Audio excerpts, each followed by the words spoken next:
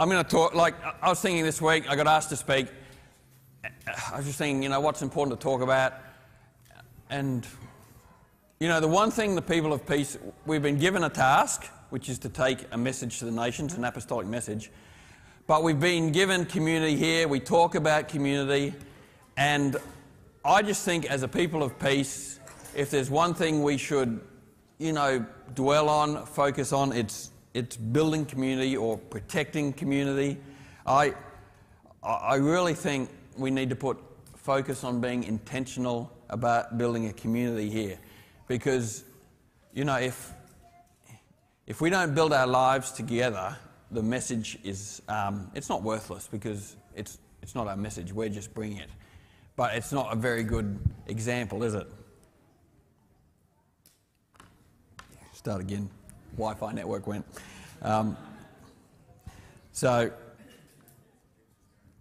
anyway, I'm going to talk about community today, but I'm going to talk about issues, and I always talk about relational issues. That's what I like talking about, either that or money. And then, so we're going to talk about relational issues today. And I'm going to talk about resentment. And I'm an expert in resentment.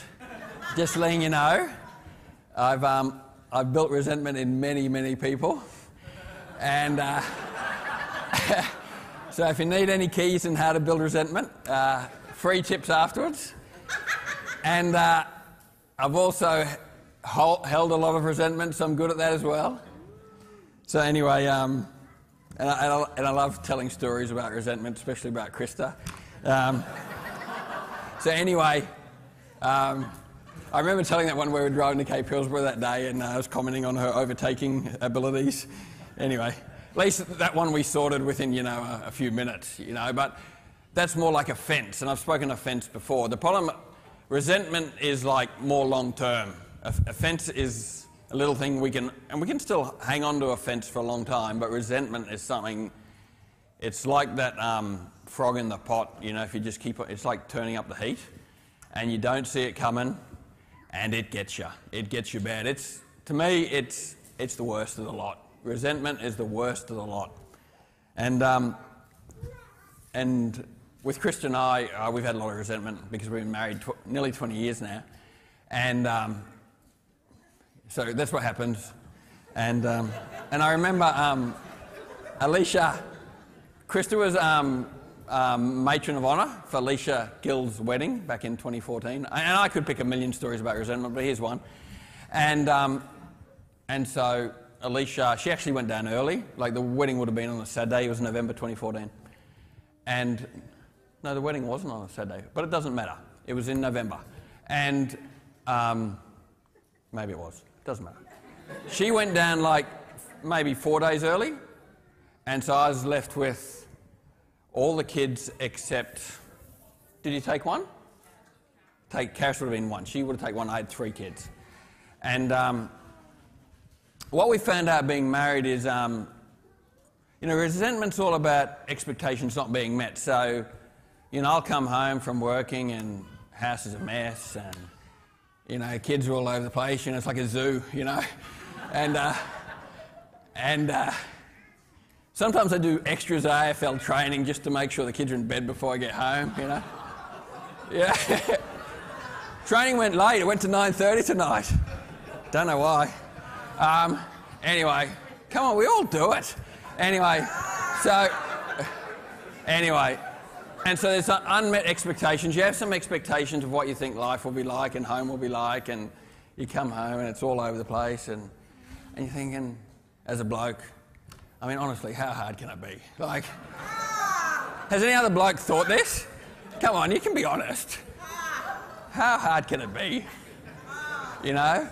And so occasionally I get the opportunity to, but one thing women do, and I see it, don't say you don't because I see it, they love treating their husbands like kids, right?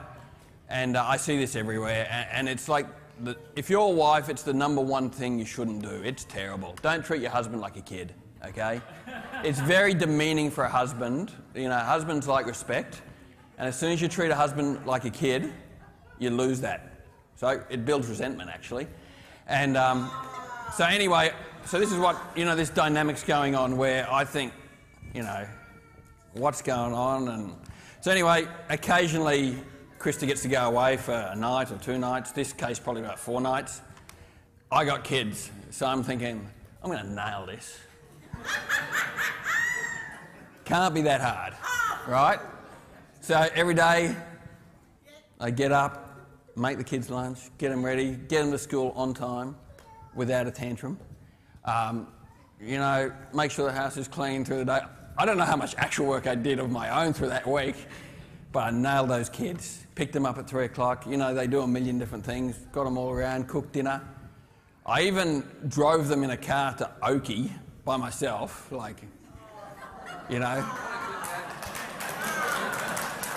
And then I got there and proceeded to tell her how good I was. Right? So you wouldn't believe I got those kids to school by 8:40 every single day. Unbelievable. And I never said, dressed in the school clothes, I never actually said, I know you don't do this, but I managed to get them to school every day by 8:40. Anyway, I never said any of the things she didn't do. All I was just presented a glowing report of my week at home. Kids were in bed on time. Yeah, I know I was only 1 week married. That's the point. So, you got this dynamic where I'm trying to prove myself. You got about 100 million dynamics there.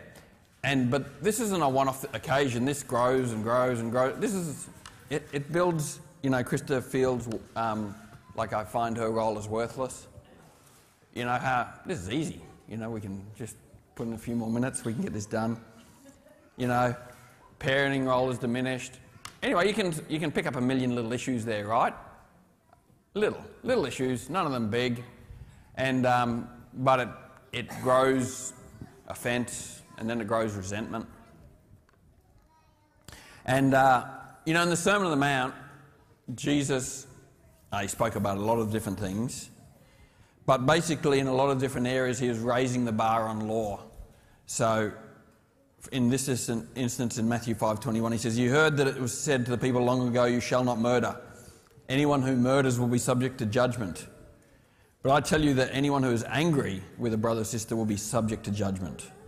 And anyone who says to a brother or sister, 'Raca,' is answerable to the court." And in the Bible they translate that word "raca," fool, but the word actually means empty. And that translation comes from people thinking it's empty-headed or foolish. But, another translation could be worthless, like calling someone worthless or empty, of no value, valueless. Will be in danger of the fire of hell. Therefore, if you're offering your gift at the altar, and remember your brother or sister has something against you, leave your gift there in front of the altar. First go be reconciled to them, then come and offer your gift. Settle matters quickly. With resentment and offence, this is key. The longer it goes, the harder it is to unwind. Do it while you are still together on your way. It says, otherwise your adversary may hand you over to the judge, and the judge will hand you over to the officer, and you may be thrown into prison. Truly, I tell you, you will not get out until you have paid the very last penny. Now, people, when they read that scripture, is thinking about jail, right? The adversary and judges. But it's actually a teaching about our own heart, not jail. And in the end, Jesus teaches us that long before something happens in your life, it happens in your heart. The problem is what starts in the heart doesn't stay in the heart. And in that same teaching on the Mount, he was talking about it being thrown into an unquenchable fire. And the word he used was Gehenna. It was just a little place outside Jerusalem that was basically the rubbish dump. And back in the Old Testament, they used to offer sacrifices, like human sacrifices, to the false god of Molech. But Josiah stopped that practice, King Josiah. And but it was still used as a rubbish dump even in Jesus' day. There was this, and they used to burn animals there, and it was just a never-ending stench of filth and rubbish and flesh, and it stunk, and it never stopped burning. It was like a massive burning heap of junk. And Jesus referred that when you hold things in your heart, calling other people worthless and empty, that is where you end up. And we call that bitterness or resentment. And so what is resentment? It's bitterness or anger that someone feels about something. The key word there about resentment is feeling. If you went back to your grade primary school English, you'd know that re means back or again. Is that right? Back or again is re. It's a prefix. And the word, the resentment part, comes from the Latin sentire, which means to feel. So literally resentment means to re-feel. And anyone who holds or carries resentment, which is every single one of you by the way, if you hold or feel resentment, you know what that feels like. Because your wife only has to do the littlest thing that they don't even know they're doing, they're just acting normally, and it triggers you and you re-feel it, right? Whatever was there, you re-feel. Resentment, it comes and then it's like a brick in a wall, and it just keeps on building, brick after brick. And if you don't deal with whatever that is making you feel that will continue to grow and grow and grow. And unless you're happy to take some intentionality and combat it, it will get you. It might not get you in 5 years, it might not get you in 10 years, but it will get you, and if you're strong enough that it doesn't rip relationships apart, you'll live in that hell. Your life will be a hellhole. It really, really will. You might put on an outside exterior, but your life will suck inside. And so you need to identify resentment, identify it, and then be very, very intentional about pulling it all apart, okay?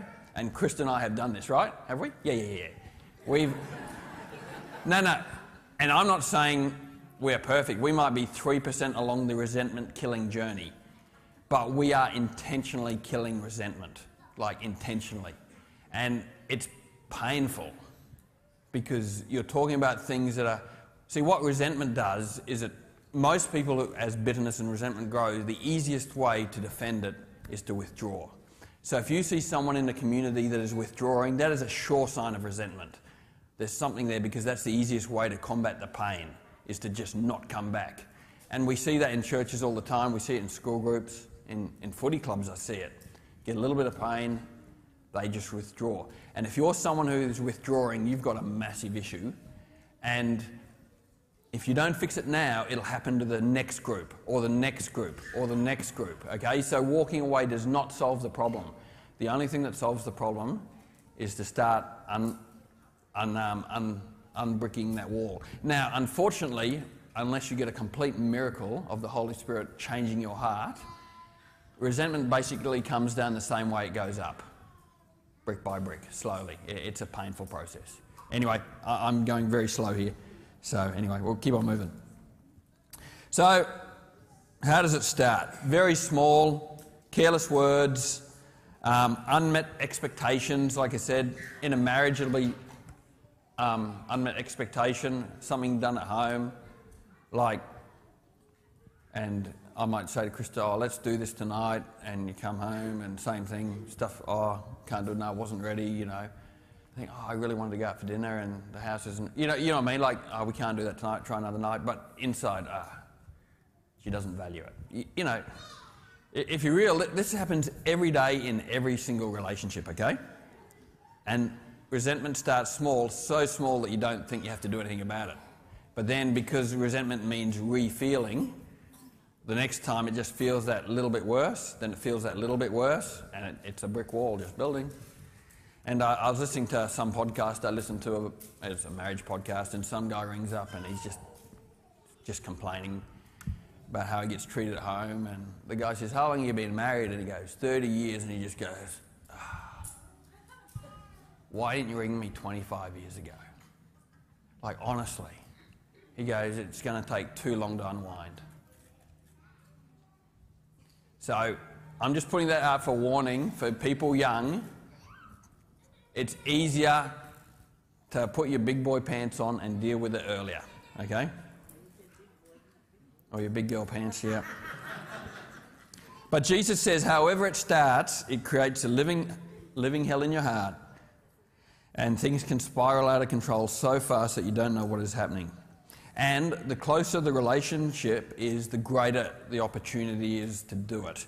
The old, speck and log in your eye, if you can see a speck in someone else's eye that you're having a go at, you're pretty close to them, right? I can't see a speck in Krista's eye from here. I have to be... So the more intimate you are with someone, the more opportunity there is for resentment. Because you can't pick faults in people you don't know. And so it sort of goes both ways. The closer you are to someone, there's more opportunity for intimacy, more opportunity for resentment. No one can make you mad like someone you love. No one can hurt you like someone you love. And so the people you give your heart to are the people who can hurt you the most. And so the first level of that is obviously family members, whether it's parents, children, people who are married, that's the closest. Parents, children is probably second.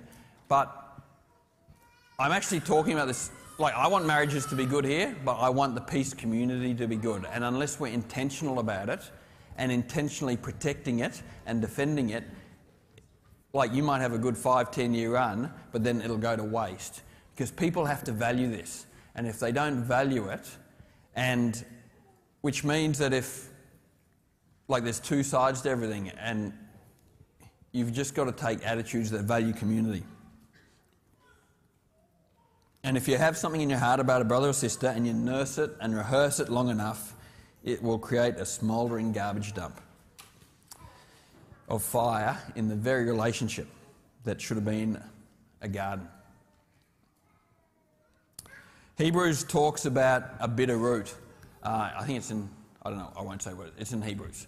And it talks about, don't let bitter roots grow up among you because they're evil, wicked, and it will cause people to become defiled. I mean, that's a very strong word. And the problem with the resentment is, resentment is one thing, but what happens when people, do you know what happens when people have resentment? They then want revenge, okay? That's next step. So offense happens, resentment grows, and then you want revenge, okay? And because, we're made in the image of God, we're very creative people.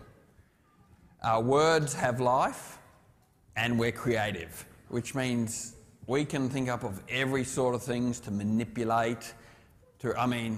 Humans are good at revenge, aren't they? Yeah. And so I'll go through a few little ways. There's obviously criticism and judging. And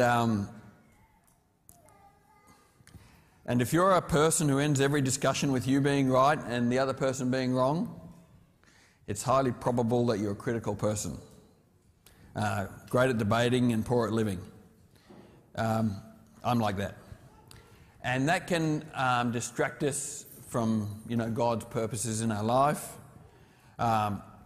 Criticism and judging has a lot to do with our own identity, okay? Because we all want to feel like we're okay. And so if we meet someone who's better than us, the best way to preserve our identity is to tear them down. If we can get someone lower than us, it makes us feel good. That's what criticism and judgment is all about, okay? Tearing down other people so that we feel higher, and then that plays into our self-esteem. That's what it's all about. And that's why if you can get your identity from Christ, you can probably kill the criticism and judgment, because it's just a self-preservation mechanism to make you feel better. So,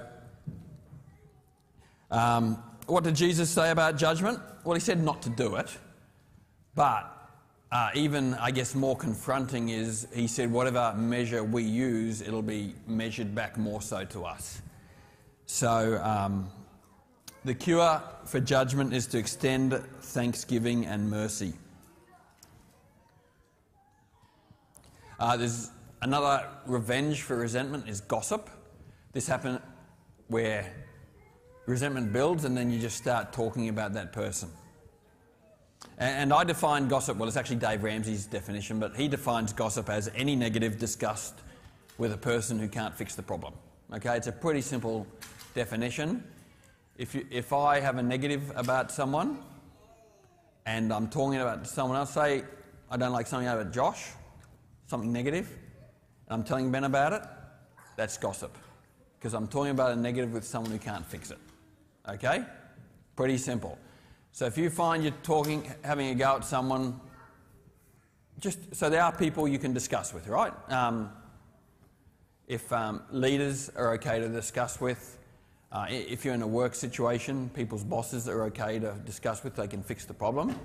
But don't discuss negative with someone who can't fix the problem. And remember, gossip doesn't have to be a lie to be gossip.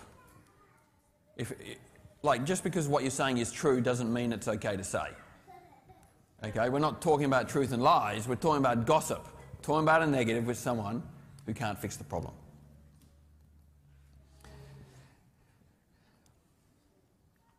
And then this one is the one I was talking about earlier with separation. This one, they're all bad, but this one's called disdain or disregard. And this comes out of the Gospels with the Pharisee praying, and he says, "Thank you, God, I'm not like them." That comes out of resentment. So when I scoff at the behaviour of another person, I'm using God's gifts to slander his creation. And when I dwell on the faults of others, I'm forgetting that God worked in me. Right? If we're in a place where we feel like we're better, it's only because Christ has done a work in us. And then if we're looking down at someone else, we're then suddenly boasting about Christ's work as if it's our own. Like, look where I got to. And there's great warnings about boasting about Christ's work as if it's your own. And when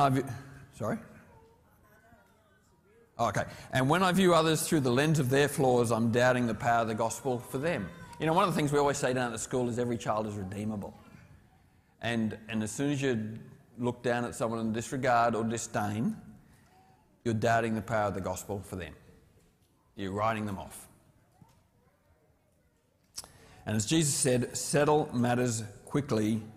I think the key here is do it while you are still together.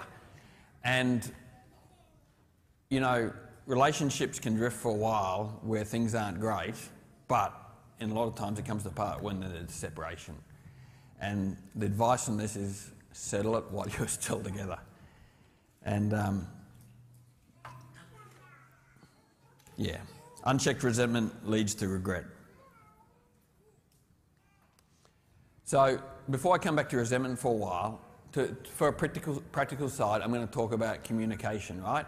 Because it's only going to be short, and we found in our marriage at least the number one thing was we just didn't know how to communicate properly. And in theory it's a basic skill. Doesn't require any talent, just a bit of discipline. And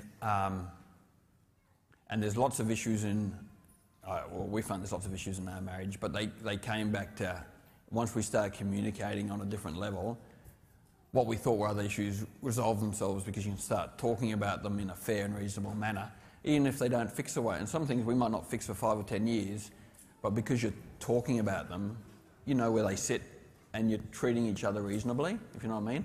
And the same thing across a community of people, okay? You can have differences. You can have things you don't agree with or you think you should go different directions. But if you have the communication there, then it's fine.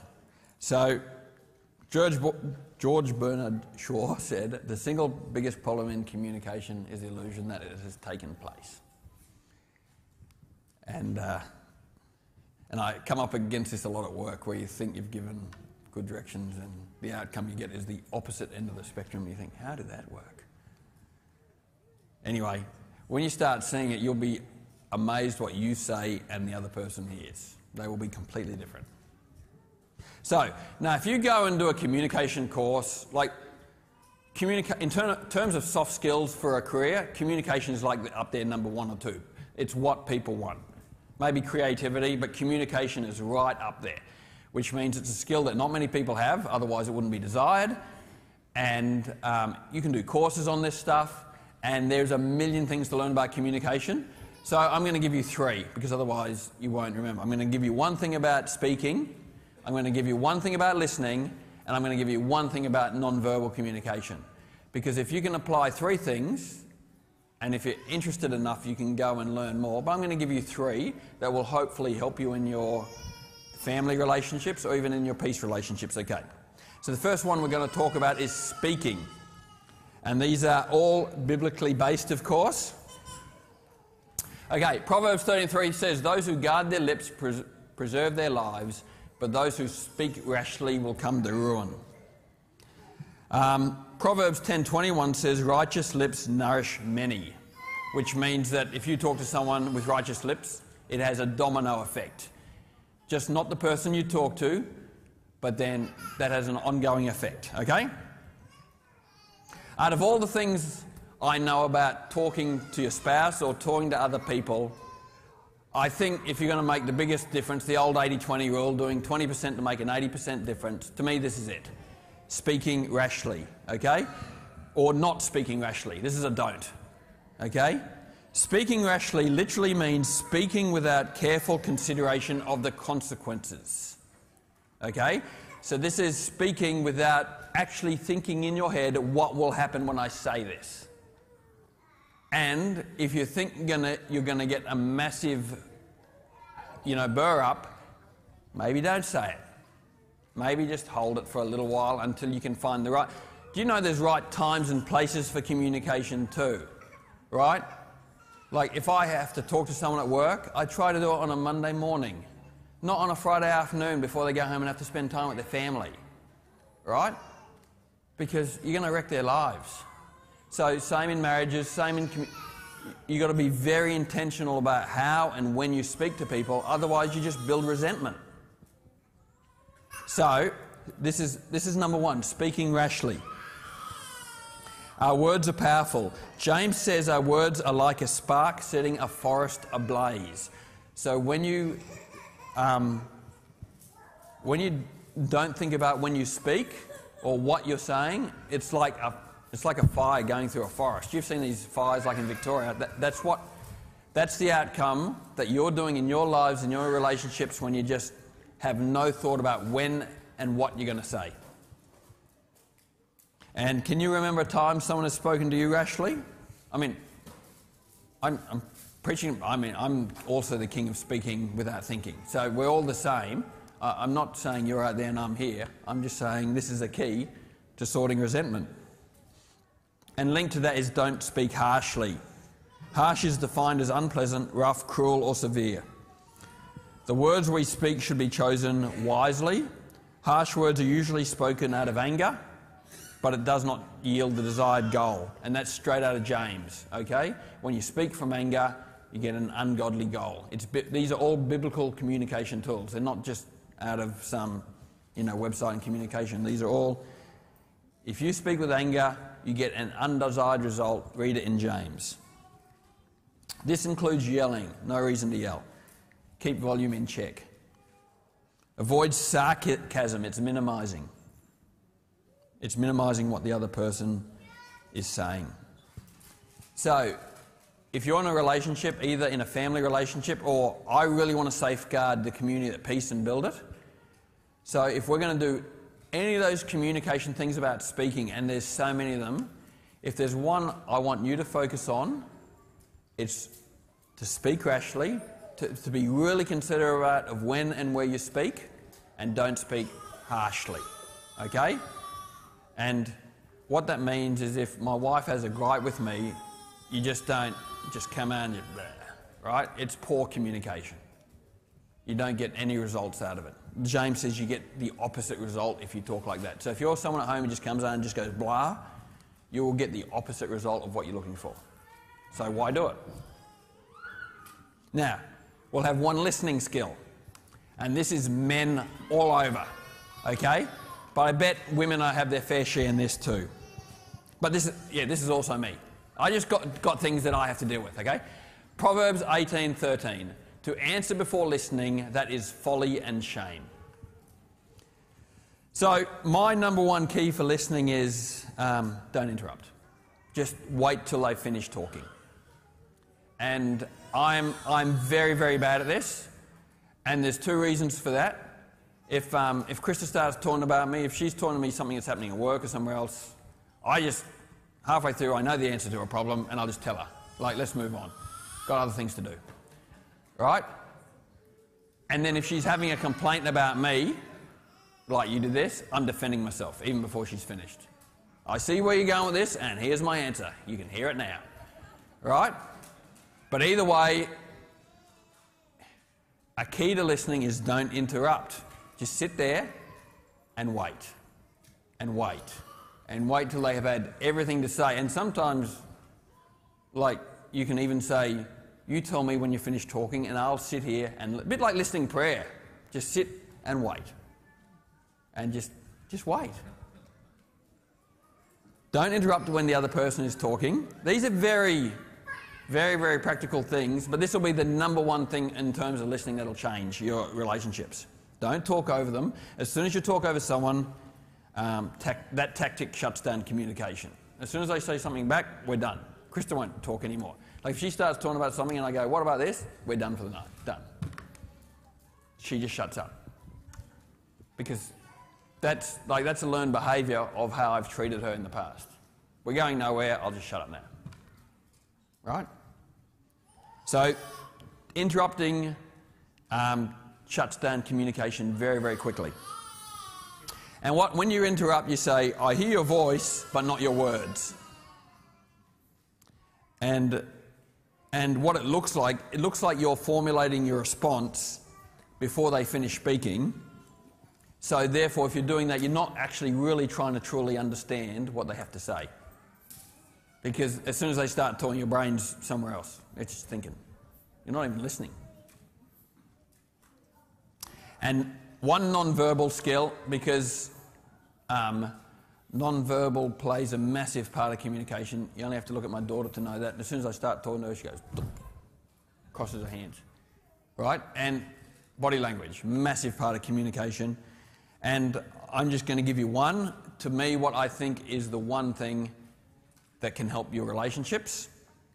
Andrew Stevens says to me all the time, Andrew Stevens from Melbourne? Yeah, I spend a bit of time on the phone with him and on Zoom. And the one thing he's always nailing me on, all the time, he always says, be where your shoes are. And what that means is if you're at work, don't think about home. Don't think about... At work, you think about work. But when you come home and walk in that door, and you're supposed to be talking to your kids, and I'm bad at this too, and you keep on going back to your phone, or he says, be where your shoes are. If your shoes are at home talking to your wife, don't answer the phone. Be where your shoes are.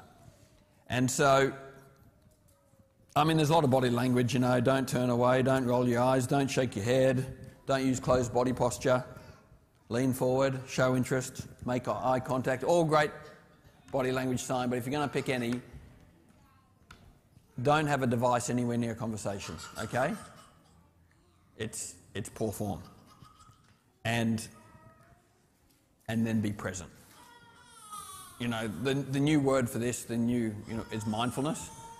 And, but basically it means that wherever you are, give your full attention. So that picture shows that, even if you're sitting doing nothing, don't be on your phone. Like that guy's admiring the bird on the seat and he's got a flower under the seat. Just wherever you are, just enjoy it. And so in a conversation, that means the phones are in the top drawer. If you're going to have if you're going to set aside time for a communication conversation, then be where your shoes are, right? You understand that?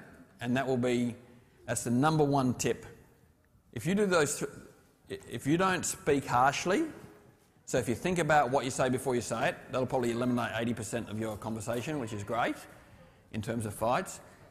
So in terms of communication, think about what you say before you say it. If you're on the receiving end, wait till they finish. So even if they are a bit harsh, wait till they finish. And then make sure you're actually there. Okay? Simple? If you do just, there's 100 things, but if you do those 3 things, your life will change. Oh, I've even done a summary. So if you're speaking, be present. Don't speak rashly, and ask, what are my motives? So as you come into a conversation, be there, don't speak rashly, and then ask yourself, why am I doing this? Why am I bringing this up? Okay? If you're listening, be present. Don't interrupt. And I added this one at the end. Ask a couple of questions. When you said this, did you mean this? And they'll say, no, of course I didn't mean that. Do you even listen? And then you go again, don't interrupt. They'll explain what they're trying to say, and you say, did you mean this? No, I didn't. Can you tell me again what you mean? And this will be ongoing, okay? But don't interrupt, okay? So, 1, set aside time. Now, walking is a great way to do this, okay? Walk in the park, walk on the beach, and the reason for that is you don't have to look at each other, all right? So if you're struggling with a hard topic, like say you've got a topic that you've been fighting over for like 15 years and you want to talk about it, a walk's a great way to do that. You can hold hands and walk along a beach, and it's a good way to start. You know, that's baby steps. Before you start, examine your motives for whoever's bringing up an issue, because James 3:16 says, for wherever you have envy and selfish ambition, you have disorder and every evil thing. Wow. Don't interrupt, and then ask questions. Okay, so I think, we've been trying to do it in our marriage. We say we've had 15 years or whatever of just, bad things. Can we just try and press a reset button on this? And, where can we do things right? So, I want people, you can think about that in your own families, but I actually want to think about this collectively as a people of peace, because each of us will have resentments here, right? Offences, resentments, every one of you, so don't think I'm picking on anyone because you've all got it, okay? And I know, like I said at the start, I've probably offended most of you myself, let alone the other, the other cross threads, so it'll be going on, don't worry. And so I would like an intentional reset, okay? So I don't know how it's going to work. I just want people to be at least open to the mind that says, yeah, people have hurt me in the past, fair enough. There is a wall there, fair enough. At least be open to the mind of unbricking a wall. Just at least be open to it, okay? That's the first step. Because if you don't deal with bitterness or resentment, if you drive it down and suppress it, that's, things like depression, it's like a deep suppression, and anger. And if you hold resentment as a believer in Jesus Christ, and to stay that way, to live in a place that denies the very nature of salvation that you claim to have received. And it's where that scripture in John says, if you say I'm in the light but hate your brother, the truth is not in you. So if you are a person who has resentment, if you're finding yourself separating, you need to start examining your own motives and working out how much truth is actually in you. Because if you claim to know Christ and his power changing you, that would not be there. Forgiveness changes everything. Forgiveness changes your perspective, it changes your spirit, it changes your mind, it changes your feelings, it changes your outlook on life, and it changes your relationship with God. Because Jesus said, if you do not forgive men their trespasses, neither will your Father forgive yours. So if you start to forgive, all those things change. And so here, to me, I was thinking, what's a practical way at least to start dealing with resentment? Because what I don't really want, I was thinking about this a lot overnight. Because I'm not a big fan of, say, me walking up to whoever, Marin, and saying, Marin, you've really offended me. You've made me so resentful. I really hate the way, like, to me that is not positive in any way. Especially if they didn't know about it. You know? So let's not go there first step, okay? Because it's okay, like, Chris and I do those sort of things, but, you know, like, there's different levels of intimacy in relationships, so this is where we're going to start, okay? And to me, this is a challenge. I got to a stage in my life where I'm now over 40, and I'm thinking, I don't have that long to live, right?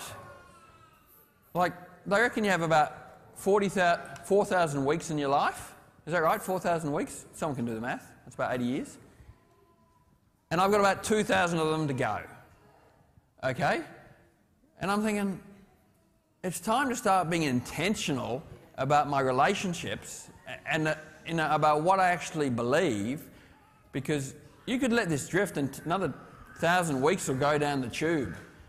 And anyway, so this, I just wanted something practical where we could start. So this is where I want people, I want to challenge people to actually do this, not just listen to it today and then forget about it forever. I would like people to do this, okay? So what I want you to do, oh, and by the way, I want to start a resentment club maybe. I don't know. I'm open for anyone to come and talk to me, okay? One, if you have resentment with me, that's fine. I've done enough things to people that would cause that. But even if you have resentment with someone else and just want someone to talk to, because I won't tell anyone else. I won't even tell my wife. Okay? So, you know, what happens on the field stays on the field, like footy, right? Yeah. So you come and talk to me, that's where it'll stop. If you want to. If you're really having trouble with someone, come and talk to me and we'll deal through it. We'll pray it. And if you want to make if your marriage sucks and you want to make it right, come and talk to me. I'm not an expert, I'm not a counsellor, I'm nothing, but I can talk to you. And I'll try not to interrupt. I really will, but it's one of my downfalls. Okay. Sorry, it's going long. Okay, number one, I want you to make a list of all the people that you have resentment against. Start with your spouse and then go from there. Parents, and then go from there. Because you'll have it, it'll be there, and it'll be a long list. And then add it in some places as well. Right? Schools, church. Oh, churches, they're classic. People have so much resentment against church. Okay? So what you do is anything that gives you an automatic negative feeling when you hear about it. I mean, not just bad coffee. We'll leave. Don't worry about the bad coffee places. But you can, places, institutions, nothing is too trivial or small because there's 2 points to this exercise. Okay? So I actually want you to, and you might have 60 things in that list. Heap of people, probably everyone you know. And then, okay, so you start with a list of people and places, right?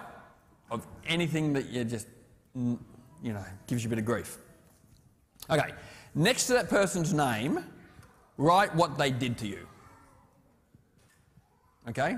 So if it's someone like Graham talking about me, he'll write Philip, and he'll say, told me he'd meet me at this place at 9 o'clock at night, and I drove out there and he wasn't there. Right? Done.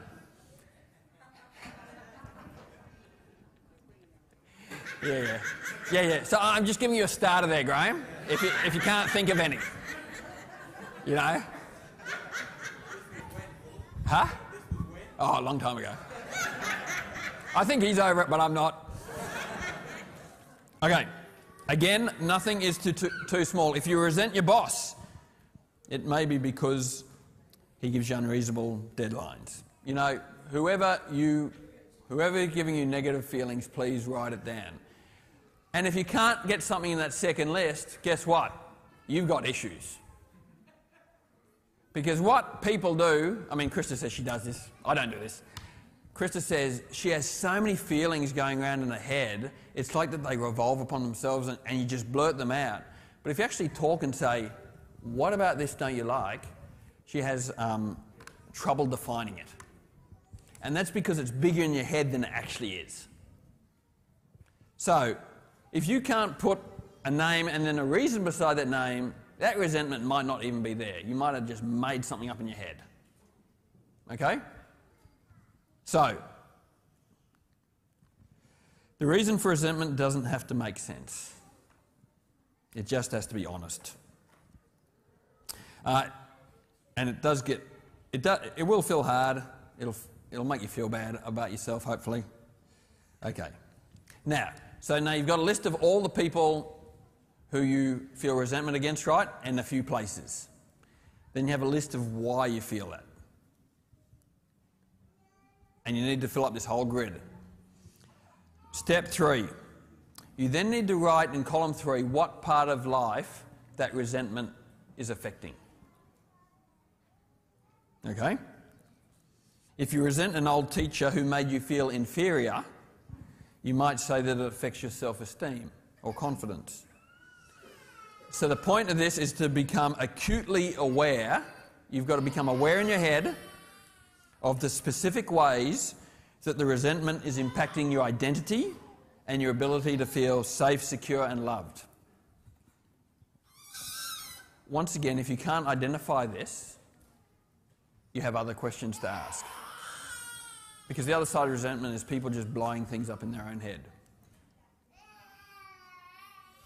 And step number 4, next to the reason or the cause for resentment, you're going to write down your part on how you contributed to that problem.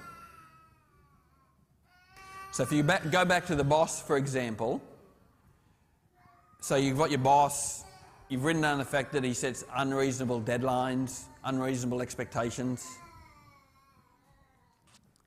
But your part in this problem could be that you've never told him. You never spoke up and said, mate, I just can't do it. You know, I know you got Friday deadlines, but Thursdays are no good for me, so I'm happy to achieve these things. Can we talk about it on a Wednesday? But if you never said that, you're building resentment and it's your own fault. And this is where honesty and willingness come in. You must be honest about your part and willing to admit it. So after you do this, you should be able to develop a clear picture of who you resent, why you resent them, the negative ways that it affects your life, and the part you played in building that brick wall. And understanding your resentments by breaking them down will hopefully start the process of evolving from a person who constantly lives in a cycle of resentment, fear and anger, and then you can't become a person who can identify the source of your feelings and target areas you can work on. Once again, mindfulness, you know, I know it's all new buzzwords. But remember, resentment is often enlarged in your own mind.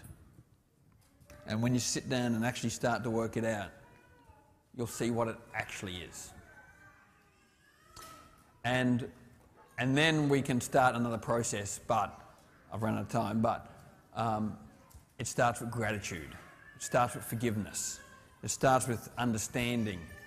Connection is a massive one, okay? If you're a married couple and are struggling with these things, you can do that part of the resentment process, but start connecting. So say, okay, 3 times a week we're going to walk along Frenchville Road and just talk. And it doesn't have to be about this stuff. Because if you start talking normally, your communication skills build, the connection builds, and then the next step's easier. So gratitude, understanding, thankfulness, forgiveness, connection. Anyway, like, I'm done. But I'm serious about, because I know what a part resentment has had in my life, and humans are very good at putting up walls and defences and, you know, wearing nice shirts and making us look good. But, like, inside it's no good. It wrecks relationships, and they're very unpleasant to be in. So, I'm happy, if anyone wants to come to me and say, I've resented you for 20 years and it's, you know, it's because you did this, this and this, don't worry. I am mature enough to at least have the conversation with you. I can't guarantee that for anyone else. But so anyone who has one with me, come, let's talk it out, you know, let's break bread, as they say. And happy to do it. Because I want to start living intentionally, which means, you know, I want to intentionally work on my marriage. I want to intentionally work with my kids, and I fail like everyone else, but at least I want to be intentional about it. I don't want to let 5 and 10 years drift by and nothing changes. So if you're also someone who wants to be intentional about their relationships and want a person to talk to, I will spend time with you. I'll have coffee with you every week if you want it.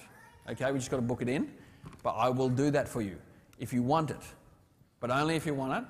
And then when you want your life to change because it sucks, to make it change, you then have to do things that are uncomfortable.